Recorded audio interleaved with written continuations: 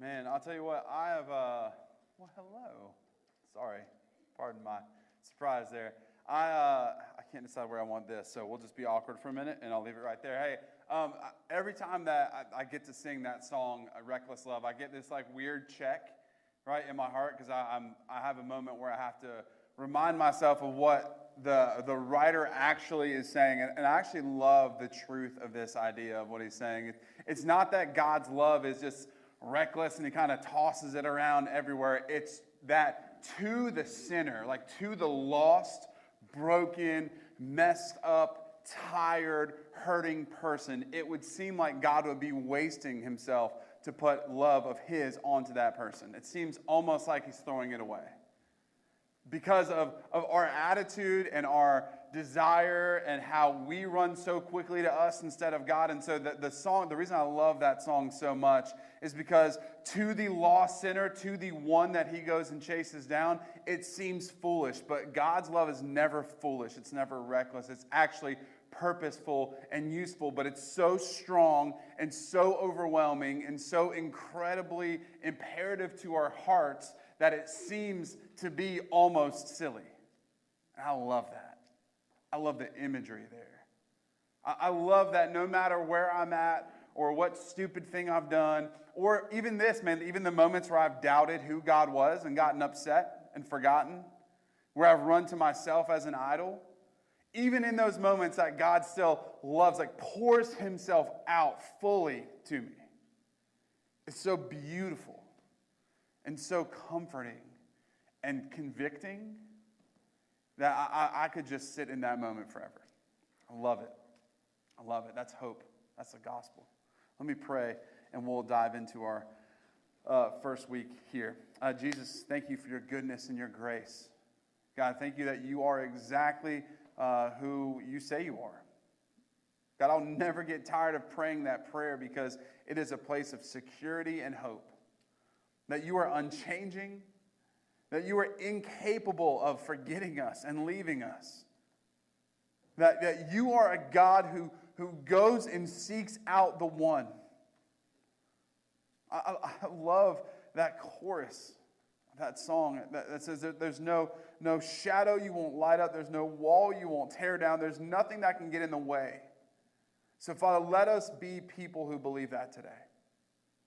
As we talk about your promises and your word, let us be people who take you at your word. Because when we do, we will see lives change. We love you. Be with us this morning. Thank you for all you do and the things you don't that we think you should.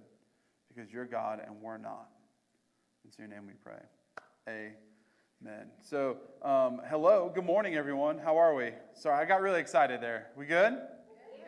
Awesome. To our friends watching online, hello. And as always, hi, wife. I love you. Hey, we are going to be kind of all over, but I really want you to mark 2 pages in your Bible today. The first is 2 Timothy 3. And then we're also going to be, I should have said this one first because it's in the front, or the Old Testament, in Joshua 4. Are the kind of the 2 places we're going to go. Hey, quick reminder, today directly after church is our growth track. It's our membership class or kind of whatever you want to call it. But it's right after church in the conference room, which is through the door, and it's like the 3rd door on the left. But we'll have people telling you where to go. If you signed up for that, great. We're ready for you. If you didn't sign up, great. We're still ready for you. We'd love for you to come if you haven't been through that process. If you want to know who we are as a church, what we're about, what we're not about, we want to give you that opportunity. It's going to take about an hour and 15 minutes, and we'll have lunch. So if you can't get around free Zaxby's, I don't know what else to do. Right? Chick-fil-A's closed. We got to do what we can do. If you're at home, by the way, and you'd like to be a part of that, let me know, and we'll figure out a way to kind of get you in on that as well. But last week was our Vision Sunday, which I was a little pumped up, if you couldn't tell. I was excitable even, I would say. But it was great. If you haven't had a chance to watch that or listen to it, please do. It's online. You can listen through that. It was long. We got out of here at like 4 o'clock, and that was okay. But it was good, man. I was happy to share some of the exciting things that God is doing. But one of the things that we're going to do over the next 5 weeks is we're going to talk about the 5 values that we have sat down and prayed over and really like taken some time to think about what we want to be known by as a church. Like what's going to separate us, or maybe even what's going to unify us with other churches, but what's going to separate us from the culture that we live in. And so we established 5 values, and they're not in order because I messed that up. But today we're going to talk about trusting God's promises, that we believe in trusting God's promises.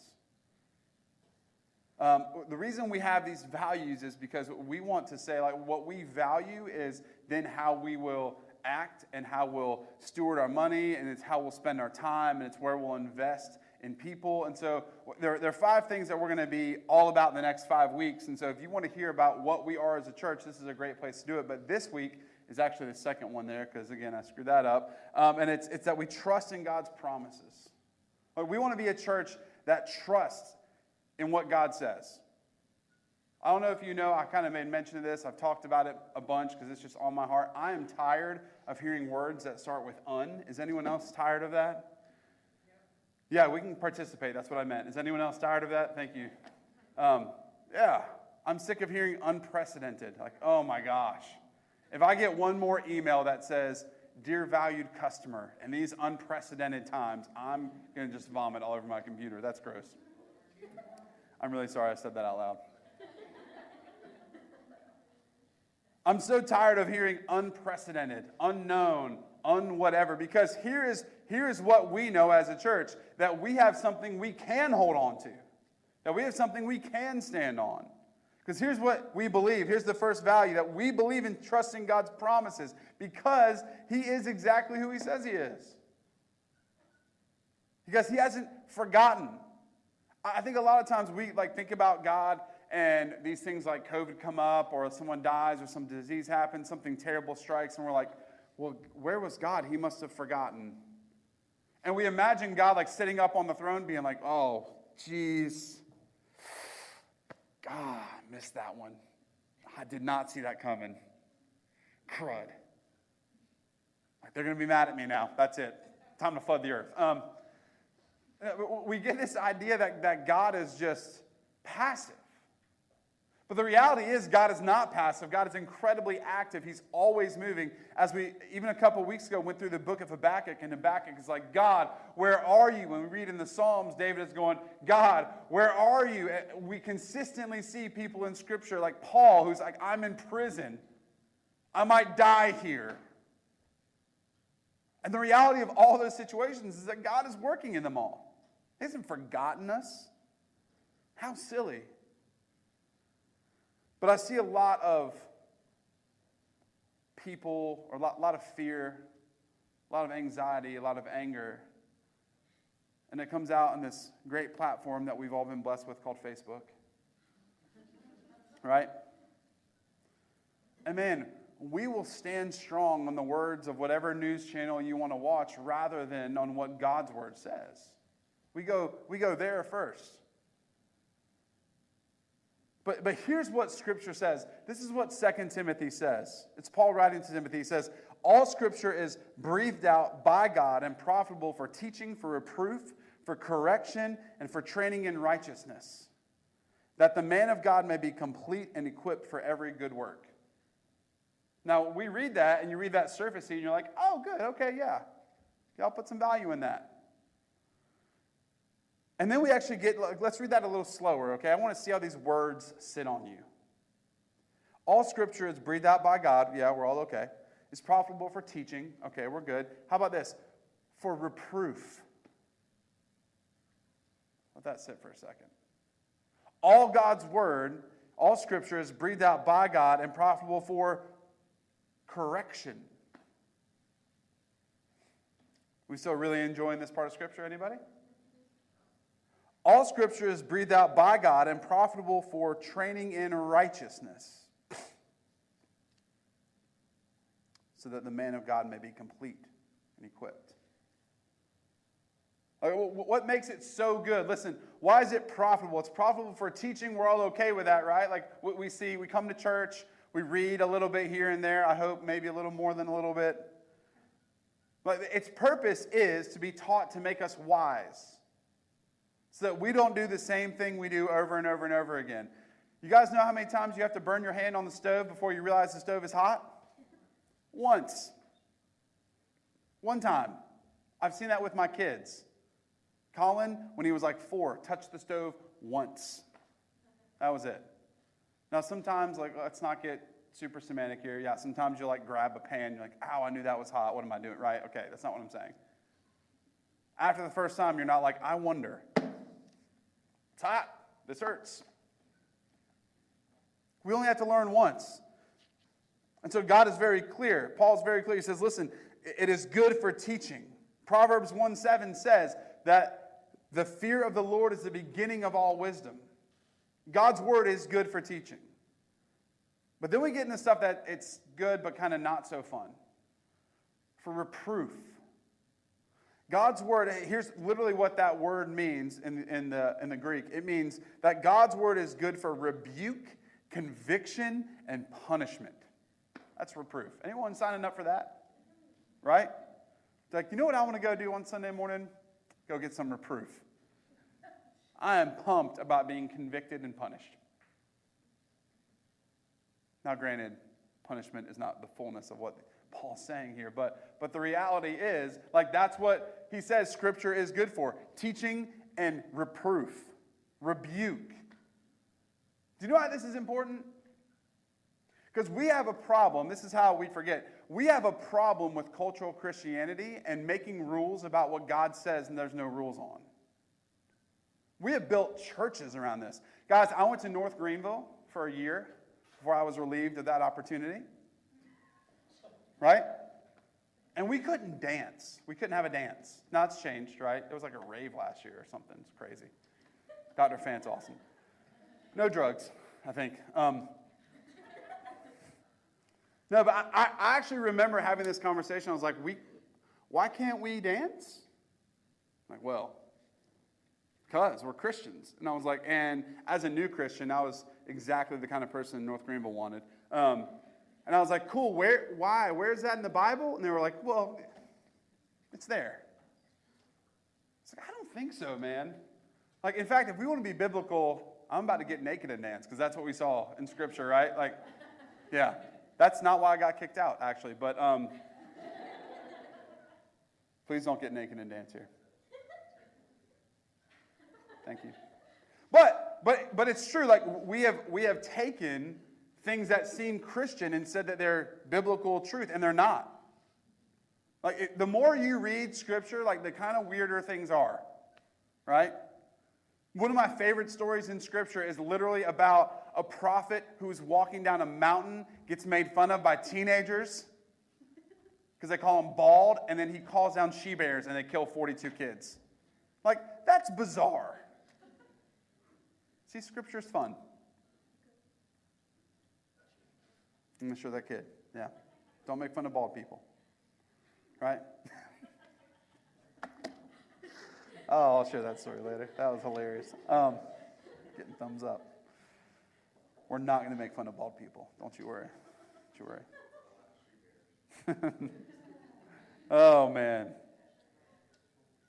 Scripture is profitable for correction, which means resetting to an upright state, making right. Scripture gives us an opportunity to be made right and to see other people made right, fixed, restated. And the last it says is training in righteousness, which is correction and discipline and admonition and calling out wickedness. And it does all that not so that you can become a Christian and have a really unfun time, because I know that Christians mean we follow all the rules and there's no fun and no joy. No, it actually says that Scripture is good for all of that so that you and I will be made complete, made perfect. Some of us are closer than others. Just kidding. It's a bad joke. No, made complete. And this is what actually the Greek says. It has this idea of a mutual, symmetrical, whole person. Even keel. Harmonious in quality. Man, that's how I am. I walk into rooms, everything's harmony. Right? But no, I'm not at all. But you guys know people like that? They walk in and everything kind of calms down. You're like, man, I just feel like it's charisma. But it says so that you may be made complete and equipped for every good work. So if we say that out of these things, that Scripture being for teaching, Scripture being for rebuking, reproof, for correction, for training in righteousness, so that we can be made perfect, made better, so we can be set right, why do we struggle with it so much? See, it's very popular for us to get up and be like, we stand on the promises of God. Yay! Absolutely. But what about when that means like that God is going to, like the Holy Spirit's going to convict things out of you and you have to repent to somebody? Like, what does that mean when you have to go to someone and be like, hey, I did this wrong thing and I'm sorry? Because what Scripture says is that that's actually making you a better, more whole person. Like, what about when Scripture says we have to deny ourselves of things and sacrifice for other people and give of ourselves? Like, what about when it says those things? Is it still really exciting to stand on God's promises? I would venture to say, yes. Yes, it is. Does it hurt a little bit? Yep. You want to know what the greatest dose of humility I ever had to take was? I had to repent to my 5-year-old one time. Well, Colin, he was 8, or he's 8 now, almost 9, but he's 5. I had to get on my knees and in tears apologize and say, can you forgive me because of how I acted? That hurt. It was tough, but that's what Scripture said to do. But it's tough for us because it does a few things. The first thing it does is it takes authority away from us. Who likes to be in charge? Any type 1s in here? Yeah, Enneagram 1 or type A personalities? There's a few people I know watching at home that are raising their hands. Right? Control. It takes authority away from us. It makes us not in control. The second that it does is it calls us to sacrifice for the sake of others. That's why we struggle with Scripture. You want to know why I know that? Giving. It's tough. Serving. It's tough. When things for other people take out our schedules, it's tough. But here I think is the real hard part. We struggle because we actually, I think, as humans, have a hard time trusting Scripture. Let's call it is what it is. Because sometimes when things are really hard and when you're frustrated, when things aren't working as they should, when things aren't together, it's hard to look back at Scripture and be like, God, where are you? Like, why isn't this happening the way that I think it should happen? I've worked so hard, I've done these things, whatever fill in the blank is, and we have a hard time trusting God's promise because we can't see past our right now. So why do we need it? Let me read you Joshua chapter 4. Just the first little bit of it. This is what God says to Joshua. Starting in verse 1. When all the nation had finished passing over the Jordan, the Lord said to Joshua, take 12 men from the people, from each tribe of man, and command them, saying, take 12 stones from here, out of the midst of the Jordan, from the very place where the priest's feet stood firmly, and bring them over with you, and lay them down in the place where you lodge tonight. Then Joshua called the 12 men, and the people of Israel whom God had appointed, a man from each tribe. And Joshua said to them, pass on before the ark of the Lord your God in the midst of the Jordan, and take up each one of you a stone from his shoulder, according to the number of tribes people of Israel, that this may be a sign among you. And here's the payoff.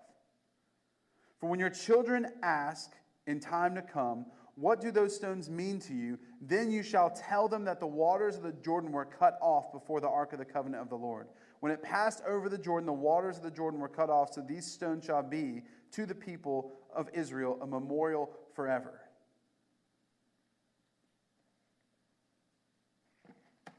God literally tells him, hey, where you stand is actually hearkening back to Exodus in chapter 3 when God tells Moses, he says, listen, you're going to be the one who leads my people out of 400 years of slavery. He said this will be the point. And so as Joshua is finally getting into the promised land, the fulfillment of exactly what God promised, Moses is dead. When he's crossing over, God says, right where you stand, get all of your leaders, have them gather a stone, grab it up, and set it as an altar so that when your generations next, as they're coming, pass by, they'll point at it, and it'll look a little weird, and they'll go, why is that there? And you can remind them of what God did, which is fulfill the promise to get his people out of bondage. He says, set an altar. These stones, that's literally what it was, a pile of 12 stones. He said, set it here so that when people pass, they will remember God's goodness. See, church, I think we have the same kind of problem. We forget God's goodness, and so we have a hard time trusting that he is who he says he is. But here's the promise that we have today, is that God is a promise maker. See, back in Exodus chapter 3, when God speaks to Moses, he says, you are going to be the one. Remember the burning bush? Maybe you're familiar with that. If you're not, go read Exodus 3. He actually meets Moses. He said, this is a holy ground. His presence is with him. And he says, you are going to be the one who leads my people out of Egypt. But think about what had to happen before that. Moses had to be born and sent down a river and then live most of his life getting up into being with the Pharaoh to where he now could have the authority to go in and lead his people out. But there were decades of work before that. And here God is reminding Jeremiah, says, now this is the moment. Or Joshua, excuse me. Now this is the moment, Joshua. When you can remind generations forever about what you have done. About what I've done, excuse me. See, listen, we stand on God's word. We trust in his promises because he is a promise maker. That's what he does. Listen, one of the most quoted verses in all of Scripture, right? Jeremiah 29:11. Who knows it? Anybody? Most of us have seen it on a shirt. It's quoted often out of context, sometimes with context. But it's a beautiful verse. For I know the plans I have for you, says the Lord, plans to prosper you, not to harm you, plans for your good, not for evil. You know when he's saying that? He's saying that to people who are in exile. They're without a home. They have no hope. In fact, they're giving up. There's national calamity. The people are beginning to think that God abandoned them, and that's when God says, don't give up. I have a plan for you. When they are ready to be done. You ever been to that point? Like, let's just be honest, church. Let's be a church that's honest. We should have put that in our value. You ever been to that point where you're ready to just be done? I have. 100%. Have the last 6 months, 7 months been challenging where you were like, this is never going to end, this is awful? You ever been to that point? Listen, it is when God had the people broken down to their fibers that he said, listen, now don't give up hope because I have a plan for you to prosper you, to benefit you, for good, not for evil. When they were ready to give up. And he doesn't just go Old Testament, the New Testament. In Revelation, which is a book about what's to come, he actually says in Revelation 21, behold, I am making all things new. Write these words down, for these words are trustworthy and true. We talked about in Habakkuk a couple weeks ago. He actually answers Habakkuk in the 3rd chapter and says, write this down. Thus says the Lord. And then he says it's not even for you, it's for the future generations.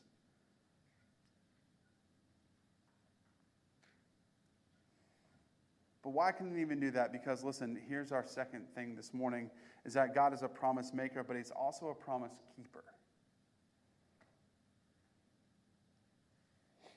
So here's Joshua walking with the people in the Ark of the Covenant across the Jordan, and he says, remember this moment. Remember this moment when I was more real and more apparent because the promises were being fulfilled. Make this a place, put an altar up so that it will be a place of hope for future generations. It's not just to say, hey, God made a promise. It's to say, hey, God kept a promise. And so that when other people are walking by across the Jordan and when they're hurting and when they have nothing left, they can look at the altar set generations before them and know that God has not given up.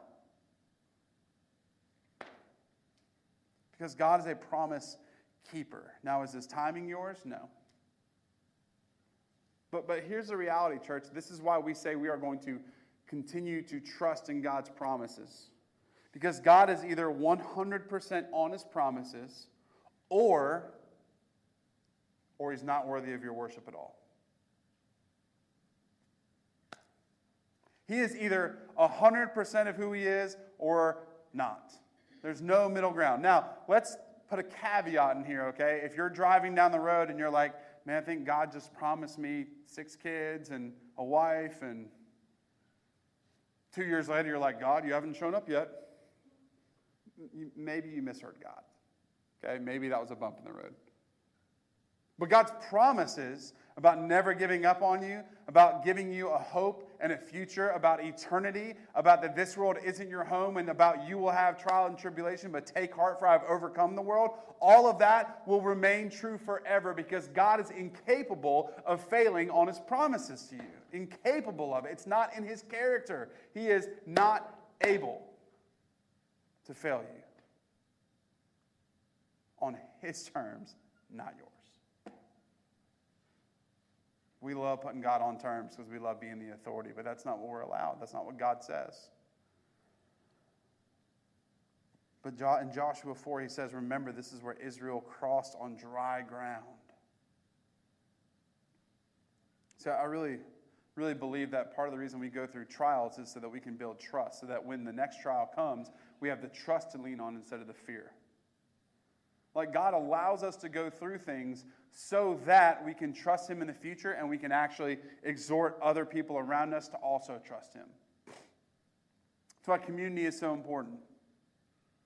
I've told people multiple times, a week after I moved back to Greenville from Charleston, one of my best friends killed himself, committed suicide. And here was the hardest part. The last phone call he made was to my old number that I had just changed a day and a half before that and hadn't gotten around to telling him yet. You want to talk about guilt? You want to talk about weight? Woof. Man, I walked through that. And even as I was in the midst of that, I had someone who I love dearly look at me and go, I didn't even know you guys were close. And I was like, okay, I'm done. This is it for me. We're through. God, do what you do. I'm out. And I've told people in the past, I don't know why God allowed that to happen. God doesn't cause that, right? I don't think that's not how God works. He's not the author of sin and evil. But I don't know why God in his love and kindness would allow something like that to happen. It was hard. But here's what I've learned is that my friend knew Jesus and is with Jesus and was sick and it was really hard. But God has allowed me to use that moment to walk with people who are on the brink. And to counsel people and to love them through that, because I had to understand the depth of what that was before I could understand how to help bring someone out of it.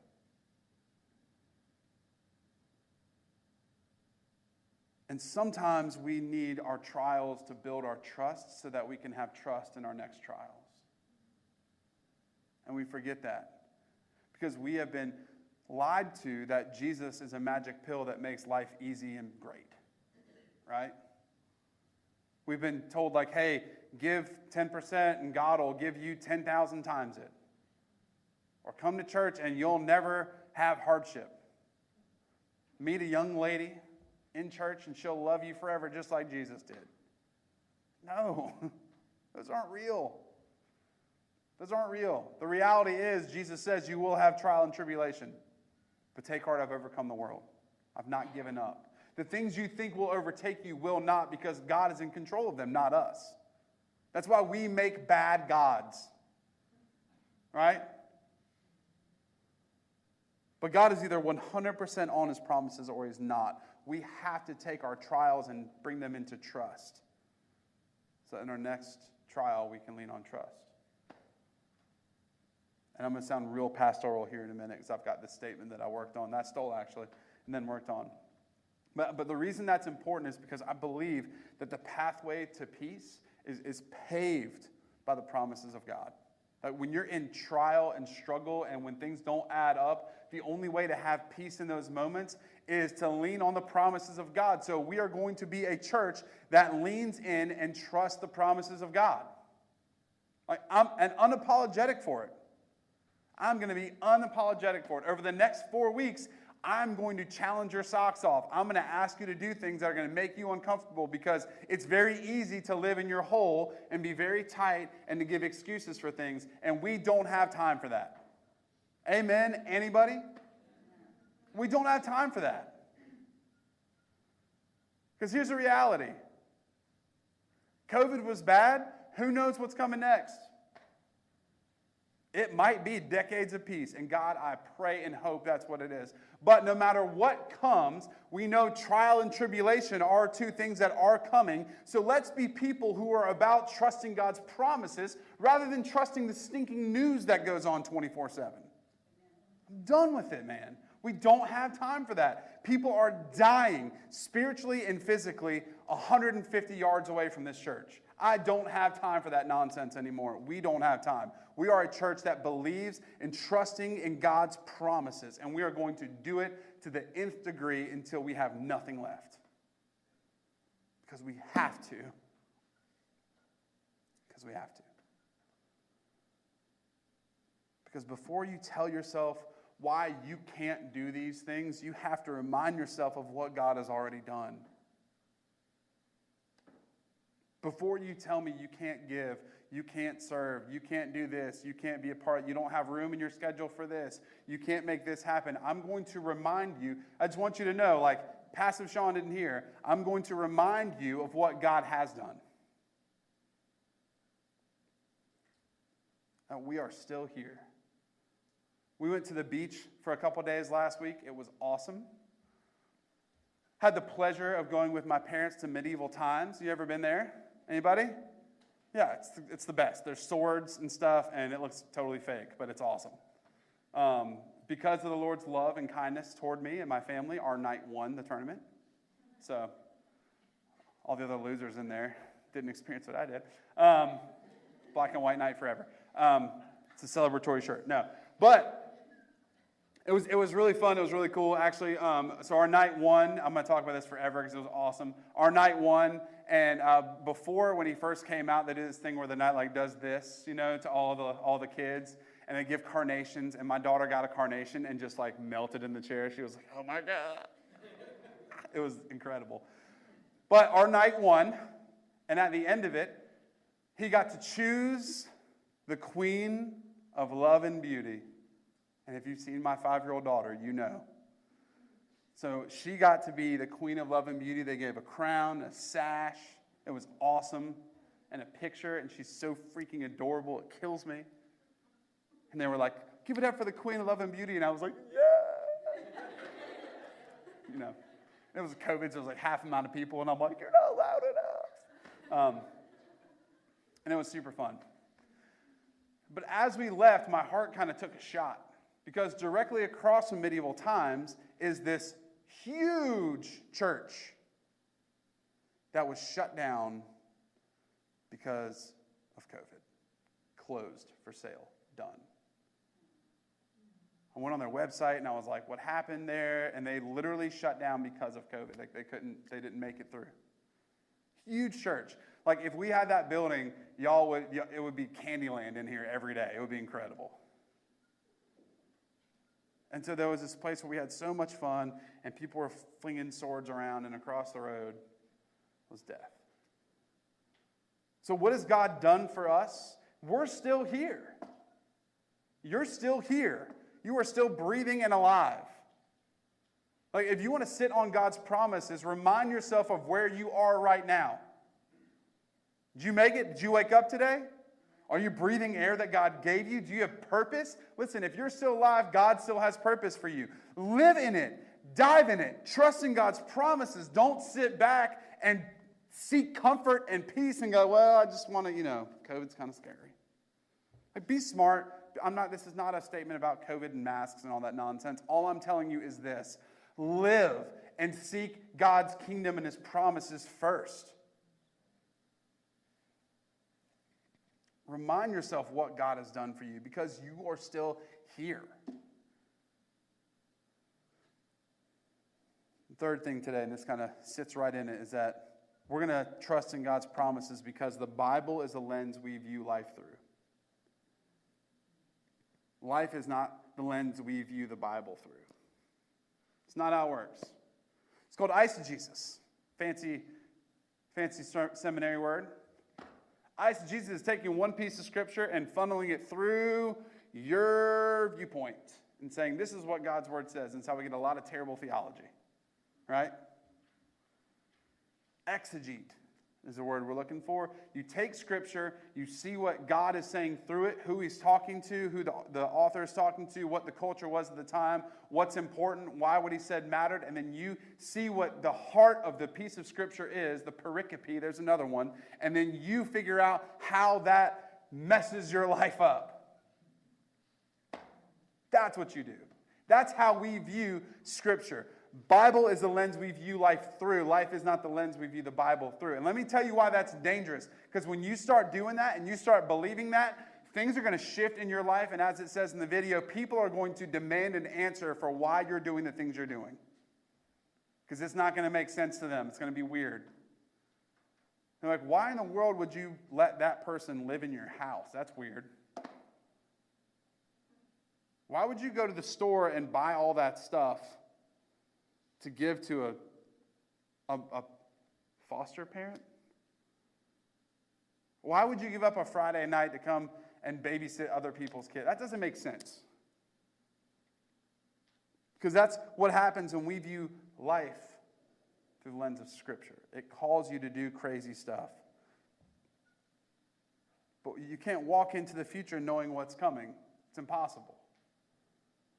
That's why 2 Corinthians 5 says we walk by what? Faith, not by sight. So listen, here, I'm going to speak out of both sides of my mouth here, okay? I'm going to just throw some promises out at you. Do you want a better life? You want joy and peace and compassion and patience? You want all those things? Listen, don't get on Facebook and be like, well, I'm just not a patient person. Junk. That's garbage. You know why? Because the fruit of the Spirit is long-suffering. You know what that means? Patience. Seek it out. Be less like you and more like Jesus. Don't dive in and be like, well, the Lord just didn't give me the gift of patience. Yes, He did. Stop being a jerk. Like, someone cuts in front of you in line, that's okay. You will survive. I promise. Like, your order is taking a few seconds longer than it should because somebody in the back is checking their phone for a minute. I have great news. You are going to be filled with food very soon. You will be okay. It's not that big of a deal. Don't seek being a jerk. Seek patience. It's easy. Fruit of the Spirit. I didn't mean to go that hard, but I did. You want a better life? You want joy? You want comfort? You want peace? Read your Bible. Like, find out what Jesus says matters and stop listening to influencers. Oh my gosh, I'm about to go crazy. Stop listening to people who take pictures of themselves on beaches and be like, this is joyful. No, find out what Jesus says will bring you joy and then follow that. It's not that hard. And if that's you on a beach and that's where you rest, that's fine. But man, stop trying to steal joy from Scripture and paint it in a beach sunset. I don't like the beach as much. Okay? Sand is coarse and it gets everywhere. For my Star Wars fans. You want a better marriage? You want a better partnership with your husband, your wife, your spouse? Or let's throw this wrench in. You want to have a better marriage when you found that person and it's time to be married? Prep yourself now. Read the Bible. Be with Jesus. Like, stop doing what you think you should and do what Jesus says you should. Man, college is back, and I wish they were here next week so they could hear this. Or here this week instead of next week so they could hear this. Like, guys, if you want to prepare yourself for a better marriage, stop allowing your eyes to fall on things that aren't yours.